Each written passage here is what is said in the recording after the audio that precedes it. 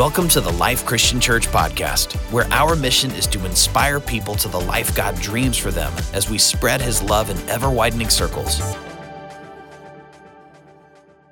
We've been teaching over the last number of weeks now, since the first Sunday in September, through the parables of Jesus, or we've selected a number of the parables of Jesus, and we're talking about how that His parabolic teachings help us hear and see in ways that we would not hear and see unless we paid attention to these stories that Jesus has told. I typically try to begin my sermons with something that I think will be interesting to everyone and get us engaged in a way that I hope will be helpful to whatever it is I'm teaching. But today I really can't think of any better way to begin than by simply reading a story about Jesus where He told a great story, and this great story is what we commonly call the parable of the Good Samaritan. So it'll take a minute to read it, but it's worth it. I can't tell it in a way that could possibly improve on it. Let's just hear the story and the story Jesus tells. Luke chapter 10, verse 25. One day, an expert in religious law stood up to test Jesus by asking Him this question: "Teacher, what should I do to inherit eternal life?" Jesus replied, "What does the law of Moses say? How do you read it?" The man answered, "You must love the Lord your God with all your heart, all your soul, all your strength, and all your mind, and love your neighbor as yourself." "Right," Jesus told him, "do this and you will live." The man wanted to justify his actions, so he asked Jesus, "Who is my neighbor?" Jesus replied with a story. A Jewish man was traveling from Jerusalem down to Jericho, and he was attacked by bandits. They stripped him of his clothes, beat him up, and left him half dead beside the road. By chance, a priest came along. But when he saw the man lying there, he crossed to the other side of the road and passed him by. A temple assistant, or most translations say a Levite, walked over and looked at him lying there, but he also passed by on the other side. Then the New Living Translation has it, despised Samaritan. Then a despised Samaritan came along, and when he saw the man, he felt compassion for him. Going over to him, the Samaritan soothed his wounds with olive oil and wine and bandaged them. Then he put the man on his own donkey and took him to an inn where he took care of him. The next day, he handed the innkeeper 2 silver coins, 2 days' wages, telling him, "Take care of this man. If his bill runs higher than this, I'll pay you the next time I'm here." "Now, which of these 3," Jesus asks, "which of these 3 would you say was a neighbor to the man who was attacked by bandits?" And this expert in Jewish law answered, "The one who showed him mercy." Then Jesus said, "Yes, now go and do the same." So, let me make some general observations on this parable and then bring it to some points of application that I hope might be helpful to us today. First of all, this expert in Jewish law asked the wrong question in the wrong way. When I say he asked the wrong question in the wrong way is that attitudinally he was attempting to test Jesus and was attempting to do it in a way that made him, the expert in Jewish law, look good. Now, Jesus answers his questions, but he answers his questions by asking him questions, and then he tells a story that makes a despised Samaritan the hero, as opposed to who the expert in Jewish law might have thought should have been the hero, which would have been someone like himself. He tells a story that has a priest passing by, a Jewish priest passing by, and doing nothing about the man who had been robbed and beaten and left naked and half dead. He tells a story that has a Levite, or someone who assists the priest in the temple, doing the same. But then this guy who Jesus calls a despised Samaritan comes by and does the neighborly thing. So the expert in Jewish law is trying to test Jesus and trying to make himself look good.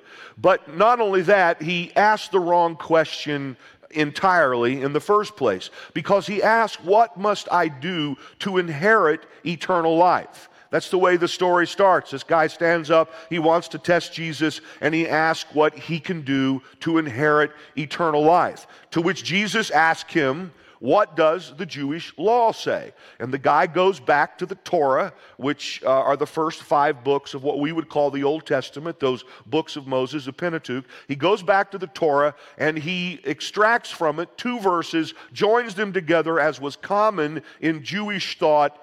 The man answered, Luke 10:27, you must love the Lord your God with all your heart, all your soul, all your strength, and all your mind, Deuteronomy 6:5, and love your neighbor as yourself, Leviticus 19:8. To which Jesus said, right, do this and you will live. Note, he doesn't say, right, do this and you'll have eternal life.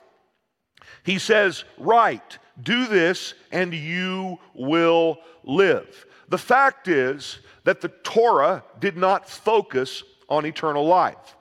And so the guy asks, what must I do to inherit eternal life? Jesus says, what does the Torah say?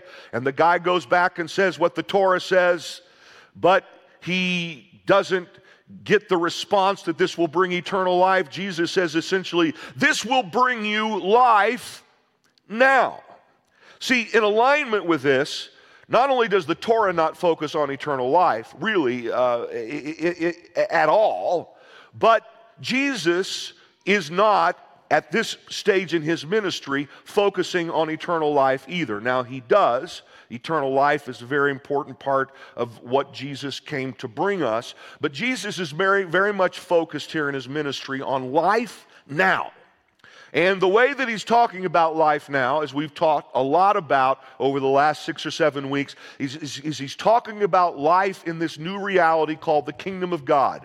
Because Jesus Christ and the parables are trying to reveal a lot to us about this. Jesus Christ has brought the kingdom of heaven to this planet, and he has offered those who believe in him the opportunity to access this new reality, this new dimension of life, this new thing that's under God's rule called the kingdom of God. Now, the kingdom of God will ultimately be manifest in a future reality called eternal life. But the fact is, Jesus taught that we have eternal life now. That when we believe in him, we're born again, and that we receive eternal life now. And this eternal life is supposed to be lived out in a way now that impacts the world around us in a way that could tell us that we're participating in his kingdom, emphasis, now. How do I receive eternal life, he asked. What does the law say? Well, the law says love God and love your neighbor as you love yourself. Jesus said, right, do that and you will live now. He's focused here in teaching about the kingdom, particularly in this section of Luke. The parable of the Good Samaritan is found in Luke chapter 10. And in this section of Luke, Luke in his gospel is emphasizing Jesus telling parables about discipleship. Discipleship has to do with how we follow Jesus now, how we're good disciples now, how we're participating in his life and doing his work now.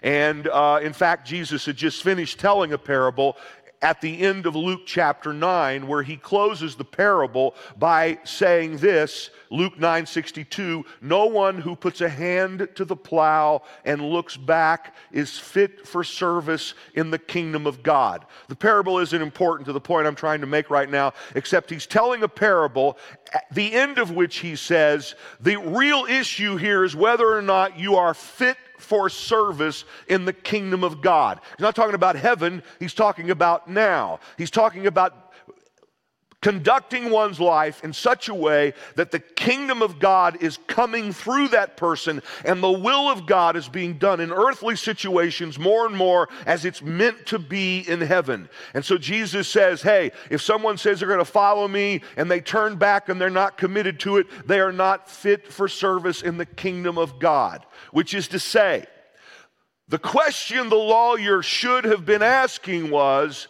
how can I live in a way where I am fit for service in the kingdom of God? What is it that I can do that will allow me to participate in this present kingdom that you've brought to this planet? How do I conduct myself in this world now? And Jesus says, you're asking about eternal life. That's not the question. What does the Torah say? Love God, love people. Jesus said, right, do that, and you will live. Now, he'll live now and he'll live forever. But Jesus was focused on, I hope I've made my point, now. The right question is, what do I do now? And then the lawyer asked the question, okay, then who is my neighbor? I'm supposed to love my neighbor as I love myself. Who is my neighbor? And he asked the question in a way, the text says, that will allow him to justify his actions. Jesus very clearly now is this expert in law is wanting Jesus to answer this question in a way that will make this Jewish lawyer look good. That's what he's hoping for. He's wanting to justify his action. It's very clear he hopes that neighbor is going to be defined in a way that would make it easy to love this other person. But Jesus, in fact, discounts the very respected Jewish leaders like the Jewish priest, or the very respected Jewish Levite or temple assistant, or the respected expert in Jewish law, and he instead describes a neighbor in terms of a despised Samaritan. Someone, as we'll discuss over the next few moments, it would have been very difficult for this expert in Jewish law to love. So the guy's wanting to look good. He doesn't look good because he's going to find it hard, and even for justifiable reasons, to love this despised Samaritan. We talk about good Samaritans, but when Jesus told this story, the Samaritan was not thought of as good. The Samaritan was thought of as bad. The Samaritans were always the bad guy in Jewish stories, and again, for good reasons. And by the way, when I talk, you can't teach Scripture without talking about Judaism and Jewish people and Jewish leaders and so on and so forth. It was the context of everything. Remember, Jesus is Jewish. He's not saying anything negative about his Jewish brothers and sisters. He's just telling a story in the context of the times. This is no indictment on Jewish religious leaders. They were highly respected at that time. Jesus is making a point that he's going to make a hero of the story, not the person who's the highly respected person, but the person who is not. Okay? So, the neighbor in the story Jesus tells, at least explicitly, is the so-called Good Samaritan. Again, I'll read what he said. Which of the three, Luke 10:36, do you think was a neighbor to the man who fell in the hands of the robber? The priest, the temple assistant, or the despised Samaritan? The expert in the law replied, the one who had mercy on him, the despised Samaritan. Jesus told him, go and do likewise. So again, according to how Jesus defines neighbor, on one hand, we could say that everybody in this story is our neighbor. The larger point Jesus is trying to make is anybody who is in need is our neighbor. Everybody is our neighbor. There is not anyone that we can say, isn't that person my neighbor? The answer is always, every human being is your neighbor. So on one hand, we can talk about neighbor with that bigger picture. But the person, so that's implied. But the person explicitly described as a neighbor in this parable is a Samaritan, a despised Samaritan. And it's clear that what Jesus is doing here is he's trying to make the hero of the story, the person who does good, the least likely person in this story to be a neighbor to this robbed and wounded man. The Samaritan is the least likely person in the story. All right. So why would Jesus have referred to this Samaritan as, again, New Living Translations calls him despised? Well, because Samaritans were despised by Jews at this time in history. It goes all the way back, I know you'll be very interested in this, 930 BC, when Israel split in two. First king of Israel, Saul. Second king of Israel, David. Third king of Israel, Solomon. Solomon's son was a terrible leader. It's such a vacuum in his leadership that there was effectively a civil war, and Israel is split into two. The northern kingdom, comprised of 10 tribes, as how we would normally say it, had its headquarters at not immediately, but several centuries later in Samaria. The southern tribe, and the northern tribe initially for quite some time was called Israel. The southern tribe had its headquarters in Jerusalem, and the southern kingdom had its headquarters in Jerusalem, and it's commonly called Judah. Well, over time, the northern kingdom, or Israel, was invaded and conquered by a succession of nations like the Assyrians and the Babylonians, and I'm summing up hundreds of years of history here. And through intermarriage and assimilation, they lost their identity as Israel. This is why we talk about the lost 10 tribes of Israel. When the kingdom split, those 10 tribes ended up assimilating and intermarrying to such an extent that they were no longer considered even to be truly Jewish. They were lost. We still speak about the lost tribes of Israel. Whereas Judah, centered around Jerusalem and comprised and kind of centered around descendants of David, of which Jesus was one, was able somehow, even with everything they went through, to maintain what it meant to be Jewish. But then the Samaritan, and then in time, out of kind of the mess that was left of the northern kingdom, a subset of people in the northern kingdom rose up and established their headquarters in a city called Samaria, and they became the Samaritans. And the Samaritans became rivals to the Jews who were in Jerusalem.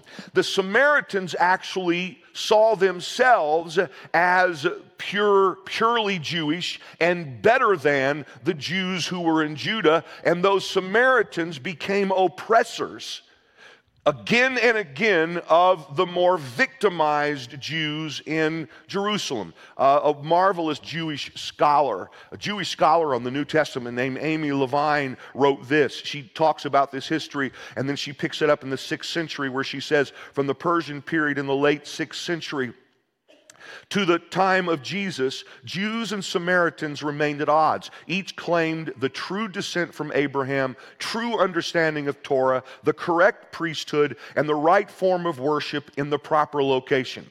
So these Jews in Samaria, who the Jews in Judah or Jerusalem didn't consider to be truly Jewish, claimed to be the true descendants of Abraham, and they established basically a rival form of Judaism, which had its own temple. In fact, in the time of Jesus, when we think about the temple, we think about the temple of Herod in Jerusalem, that Herod built, kind of rebuilt the temple of Solomon was the intention. Well, Herod also rebuilt the Samaritans' temple on a mountain in what would have been called the northern kingdom at one time, and now is called Samaria. So there's this rivalry that's happening between these two groups of people. And when you read then about the relationship of Samaritans to Jews, because the Jews didn't consider the Samaritans to be true Jews, you find again and again that the Samaritans are portrayed in the role of the oppressors. They're the bad guys. They're always the bad guys in the story, and we could talk about that in a lot of ways. It actually predates 930 BC geographically, all the way back several hundreds of years earlier. All right, that's more information. That's TMI. Here's the point. The point is Jews at the time of Jesus didn't like Samaritans, and Samaritans didn't like Jews. But Jesus is always having interactions with people that you wouldn't have thought he would have even talked to as a good Jewish rabbi, like the woman at the well. The woman at the well, the story which most of us know, that woman, of course, was a Samaritan. It's one of the reasons why John chapter 4, which tells that story, is so fascinating. I mean, here's what the text says. When a Samaritan woman came to draw water, Jesus said to her, "Will you give me a drink?" The Samaritan woman said to him, "You are a Jew, and I am a Samaritan woman. How can you ask me for a drink?" Parenthetically, John says, "For Jews do not associate with Samaritans." And then later, Jesus says, "Woman, Believe me, the time is coming when you will worship the Father neither on this mountain, talking about the rival mountain in Samaria where this other temple had been built to rival the temple in Jerusalem. Believe me, the time is coming when you will worship the Father neither on this mountain nor in Jerusalem. You Samaritans worship what you do not know. We worship what we do know, for salvation is from the Jews. Now, Jesus is identifying himself as a Jew. He is a Jew. He's a descendant of David. He's a member of the tribe of Judah, right? And he essentially, he's not giving up. He's not compromising his identity. He is saying, we're the real deal and you're not. But ultimately, that's not going to matter, because I'm going to invite you into who I am and what I'm doing, and it's not going to be about worshiping in a particular temple on a particular mountain. For true worshiper will worship the Father in spirit and in truth. And this woman, in response to that, says, I believe that you're the Messiah. And she goes, this Samaritan woman who shouldn't have even been talking to Jesus at this well, because it was scandalous for a Jewish man to be talking to a Samaritan woman in that way, because they all hated each other. Now this Samaritan woman goes running and tells all of her friends about this guy who told her things that no one knew about her except her, and they come back and they confess their faith in Jesus as well. See, Jesus is saying, I'm not interested in you being bad and me being good, or me being bad and you being, I don't want us to talk in those terms. I want to employ you in my mission. I want to bridge the gap and get you involved. See, this is why when he's telling a story about the most unlikely person to do the good thing, he tells a story about a despised Samaritan. In fact, in Luke chapter 9, let me get my breath.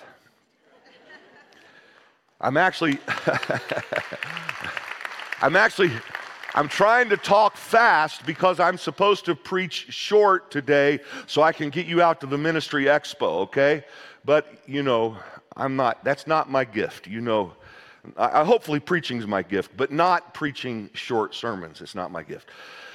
All right, Luke chapter 9. Remember the parable of the Good Samaritans told in Luke chapter 10. In Luke chapter 9, Jesus has a very typical kind of interaction with Samaritans as well. Here's what it says. Luke chapter 9, verse 51. Jesus resolutely set out for Jerusalem, and he sent messengers on ahead who went into a Samaritan village to get things ready for him. But the people there did not welcome him because he was heading to Jerusalem. The Samaritans didn't welcome Jesus because Jesus wasn't one of them, and he's on his way to worship in Jerusalem. And for the Samaritans, that's not good news. That's bad news, because they think they have the real deal, not him. So they didn't welcome Jesus. When the disciples, James and John, saw this, they asked, Lord, this is a very typical Jewish response to a Samaritan not being nice. Do you want us to call fire down from heaven to destroy them? But Jesus rebuked them. Again, James and John were just being normal people saying, these people have been mean to us for millennia. Let's call down fire from heaven. And Jesus rebukes them. Why? Because Jesus isn't trying to kill Samaritans. Jesus is trying to take despised Samaritans and turn them into good Samaritans, which is what happens when he tells this story in the next chapter. It's like he's being rejected by these Samaritans. James and John are saying, let's kill him. And then this expert in Jewish law stands up and says, who is my neighbor? And Jesus said, I'll tell you who your neighbor is. Your neighbor is a despised Samaritan. I'd rather call down fire from heaven, because this doesn't fit the way I think life should be lived. It's like the woman at the well says to Jesus, a Samaritan woman, we shouldn't be doing this, Jesus. And Jesus says, no, you're the kind of person I want to make the hero of my story. James and John are wanting to call down fire from Samaritans, but Jesus sees Samaritans as lovable, redeemable, and responsible to do good. Amy Levine, the Jewish scholar I mentioned a few moments ago, writes about the parable of the Good Samaritan, and she puts this in pretty radical terms. She writes, to hear the parable today, we only need to update the identity of the figures. She's saying, for instance, We could tell the story like this. I am an Israeli Jew on my way from Jerusalem to Jericho, and I am attacked by thieves, beaten, stripped, robbed, and left half dead in a ditch. Two people who should have stopped to help me pass me by. The first, a Jewish medic from the Israel Defense Forces. The second, and she's a very proud, observant Jew, so she's not saying anything critical about Jews. She is one. She's just telling the story the way people would have heard it at that time. The first person that passes me by, a Jewish medic from the Israel Defense Forces. The second, a member of the Israel-Palestine Mission Network of the Presbyterian Church USA.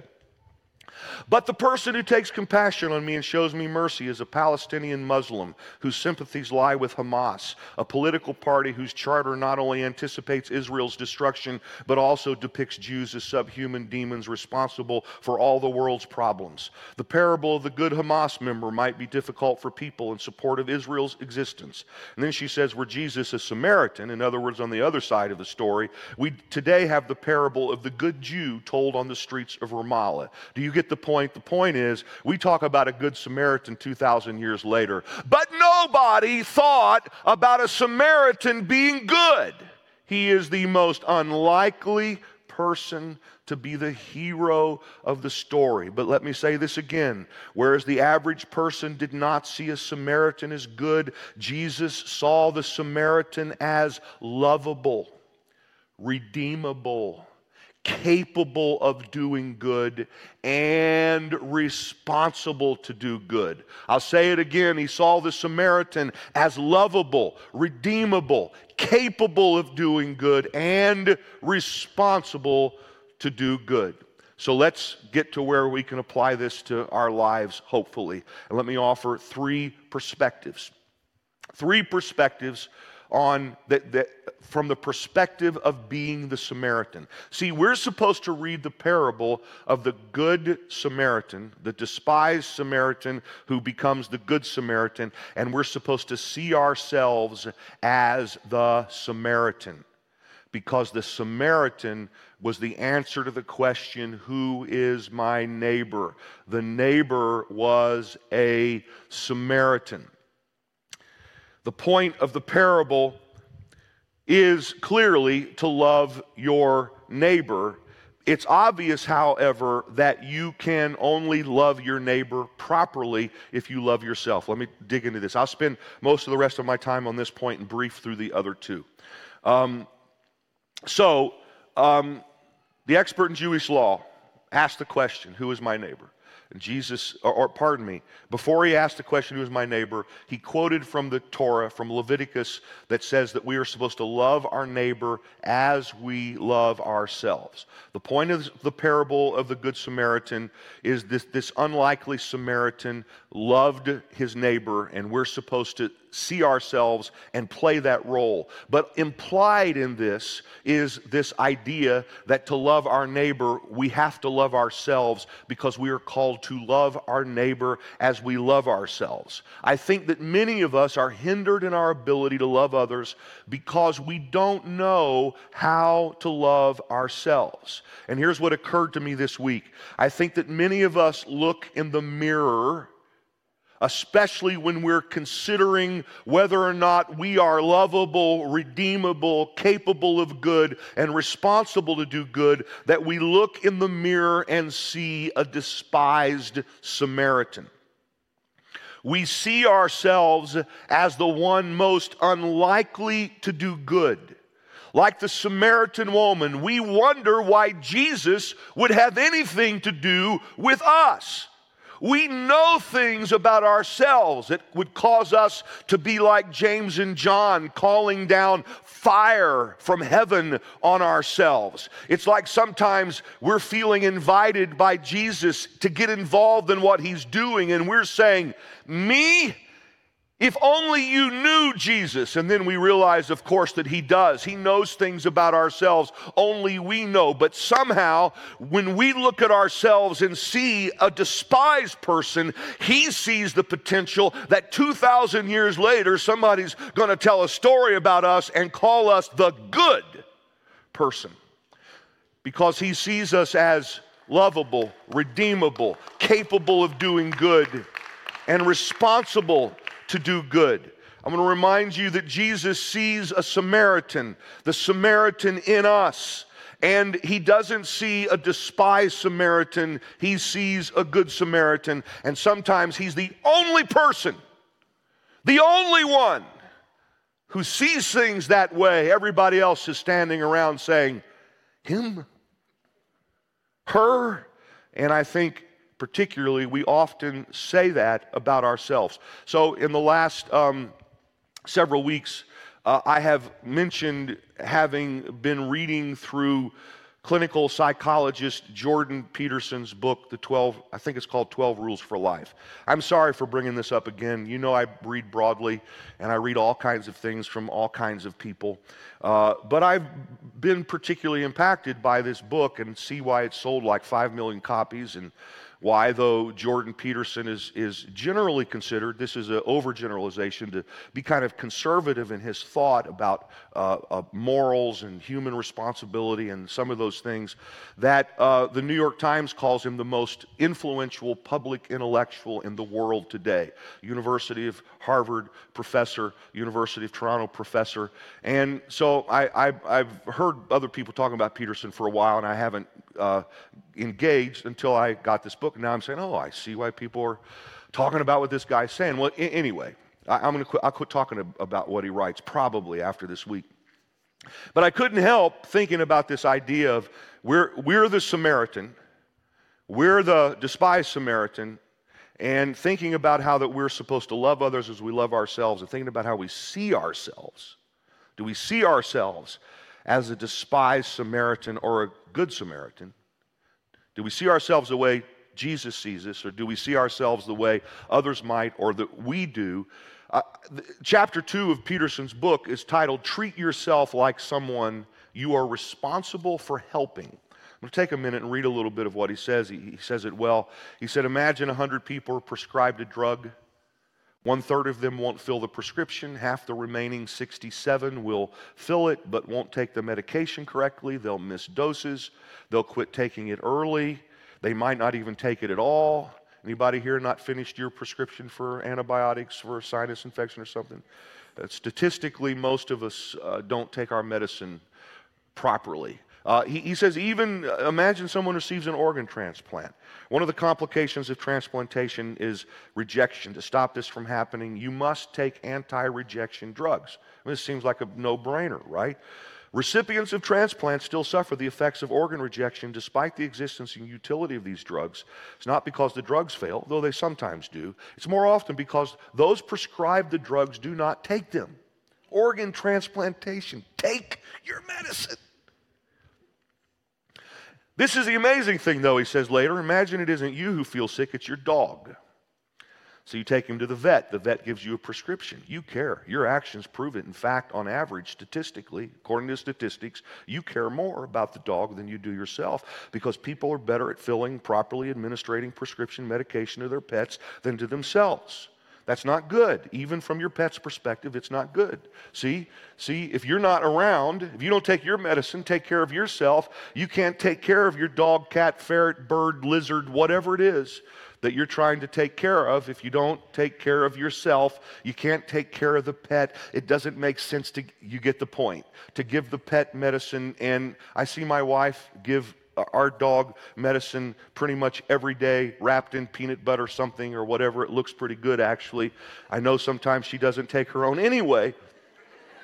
Why would someone buy prescription medication for his dog and then so carefully administer it when he would not do the same for himself? Now, he's writing from the perspective, he's not writing from the perspective of a preacher, he's writing from the perspective of a clinical psychologist. But in this chapter, he actually goes into Genesis chapter 1 through 3 and talks about the fall, and talks about how the narrative of Scripture talks about people sinning and all of a sudden discovering that they were naked and feeling ashamed and looking for fig leaves to cover themselves because they had this sense of being exposed as being frauds, if you please. So anyway, he talks about this, and then I'll just mention a couple of things he says with that in mind. He said, so he asked the question, why would somebody give medication to their pet and not give medication to themselves? Now he's going to dig deep into the psychology of people.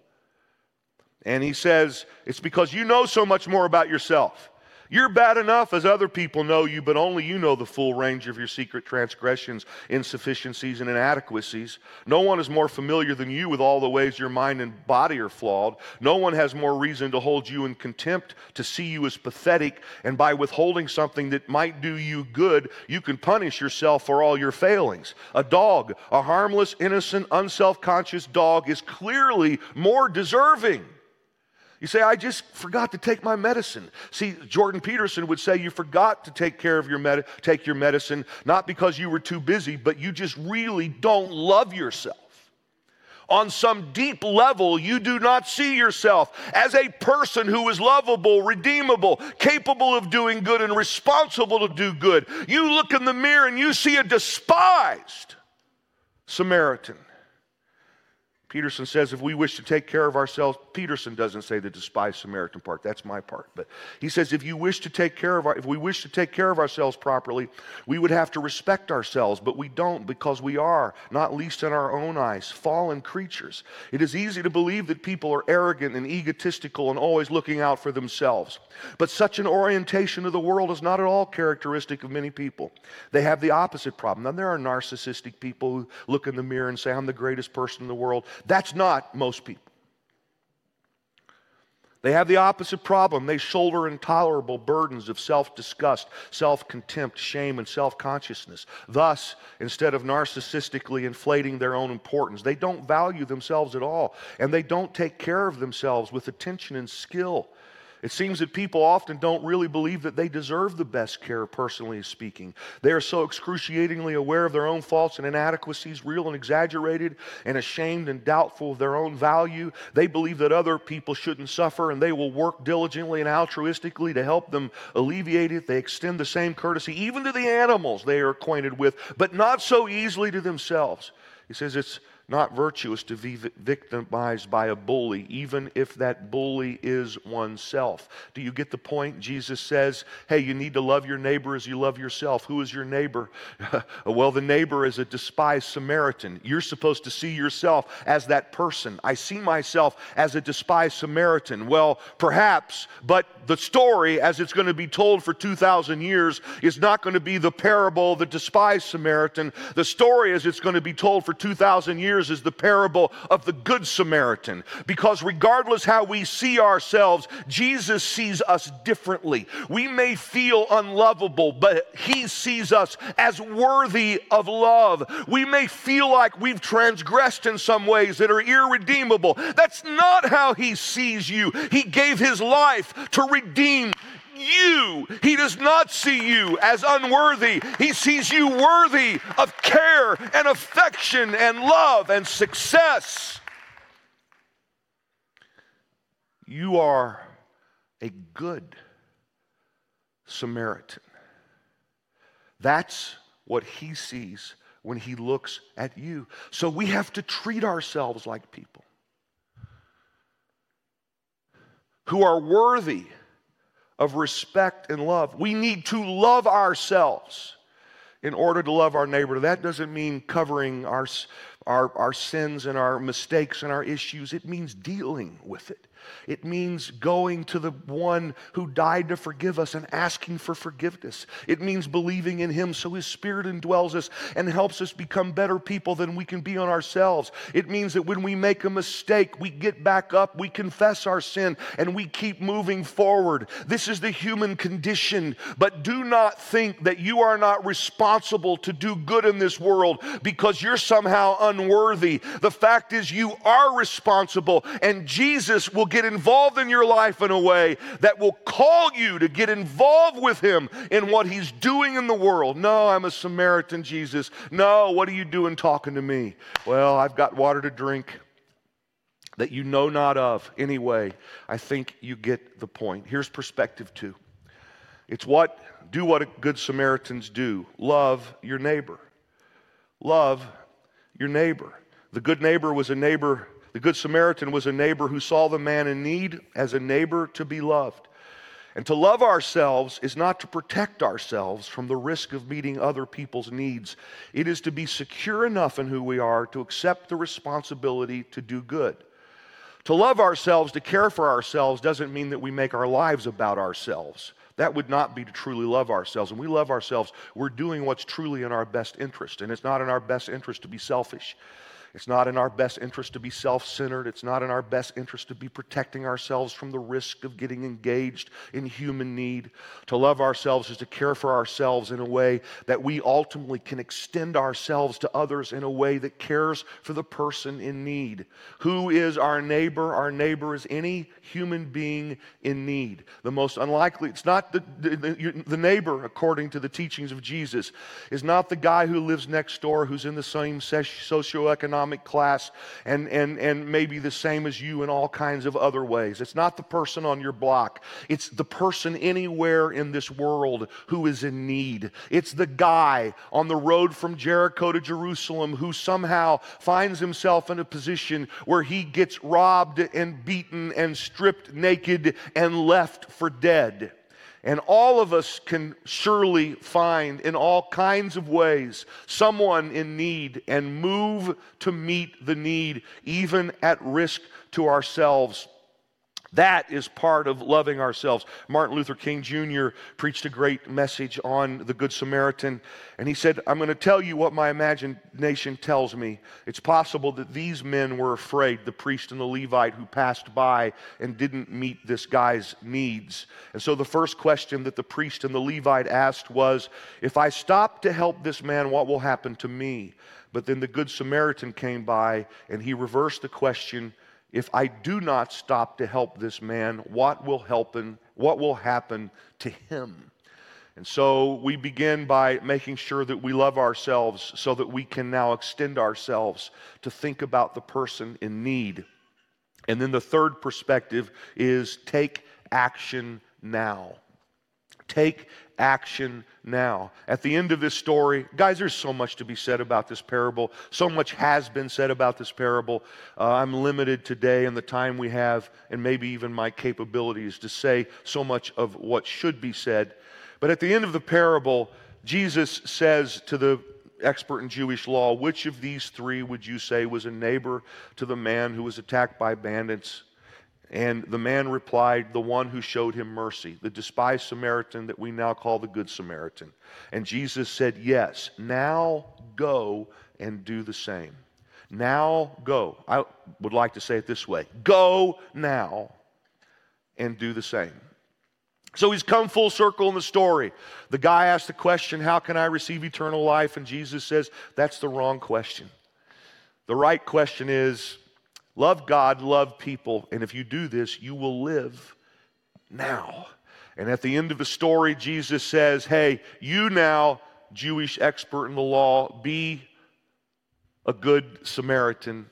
And in fact, go now and do what you know you're supposed to do. Do you want to participate in my kingdom now? Go now. Take action. Find a need and meet it. Find the person. Find the person who's been robbed. Find the person who's been beaten. Find the person who's been stripped naked. Find the person who's been left for dead. Find that person. Extend yourself. Sacrifice something. Care for them. Pour oil and wine in their wound. Give them their medication. Take care of them. Go now. Now, each of us can think, hopefully, of an abundance of needs, people in need around us, who we should be extending ourselves for now, not theoretically. Now. Now, I set you up for this. I want to close. This isn't the sum total of the message, trust me. This is now, I'm finishing, by giving you a practical way to do what Jesus said. I want to close by suggesting that one of the ways that you can go now and be a good Samaritan is to get involved in what we're doing here at the Life Christian Church. And this is the purpose of the Ministry Expo. The Life Christian Church, as most of you know, is doing so much good for so many people here at our West Orange campus, on our online campus, in this region, we serve people in so many ways, and then around the world, we serve people in need.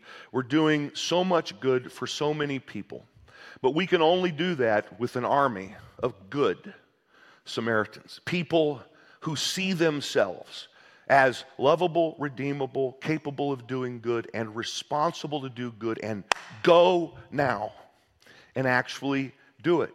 The mission of the Life Christian Church is to inspire people to the life God dreams for them as we spread His love in ever-widening circles. The first part of that mission statement, to inspire people to the life God dreams for them, is based on John chapter 10, verse 10, which I reference in every one of the benedictions I pray here at TLCC. John chapter 10, verse 10 is that verse where Jesus promised to give us life in all of its fullness, or abundant life, or as the Message has it, more and better life than we ever dreamed of. This is the life God dreams for us. It's the life Jesus offers us. What I don't frequently mention, because I don't like the bad news, I like the good news, is the first part of John chapter 10 actually has Jesus saying this: the thief comes to rob and steal and destroy.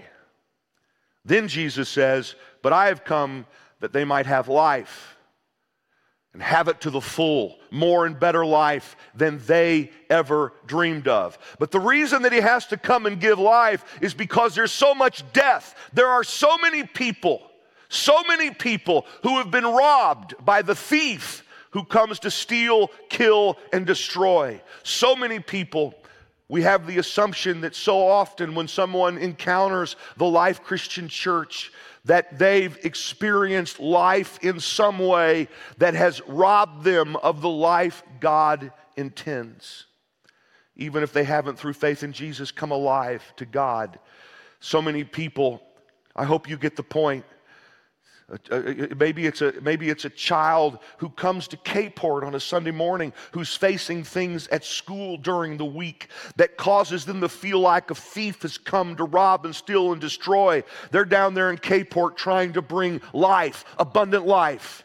Or if it's someone participating in our Celebrate Recovery ministry that helps people recover from hurts, habits, and hang-ups. And lots of people, about 30 people a week, I believe at least, who are meeting, who are learning how to recover from difficult things in life through the grace of Jesus and other practical steps. We're helping people who've been robbed, and we're pouring oil and wine into the wound, and we're bringing people to more and better life than God ever dreamed of. And in so many other things happening here at the Life Christian Church, we are trying to be a life-giving, good Samaritan, help the person who's somehow experiencing less than what God dreamed, and to bring them into everything God planned for them. And one way, listen, there are so many ways. I'm sure so many of you are involved in doing good things in your community, serving the needy and so on and so forth. That's marvelous. Find a need and meet it. But one way that you can get involved in a very clear way,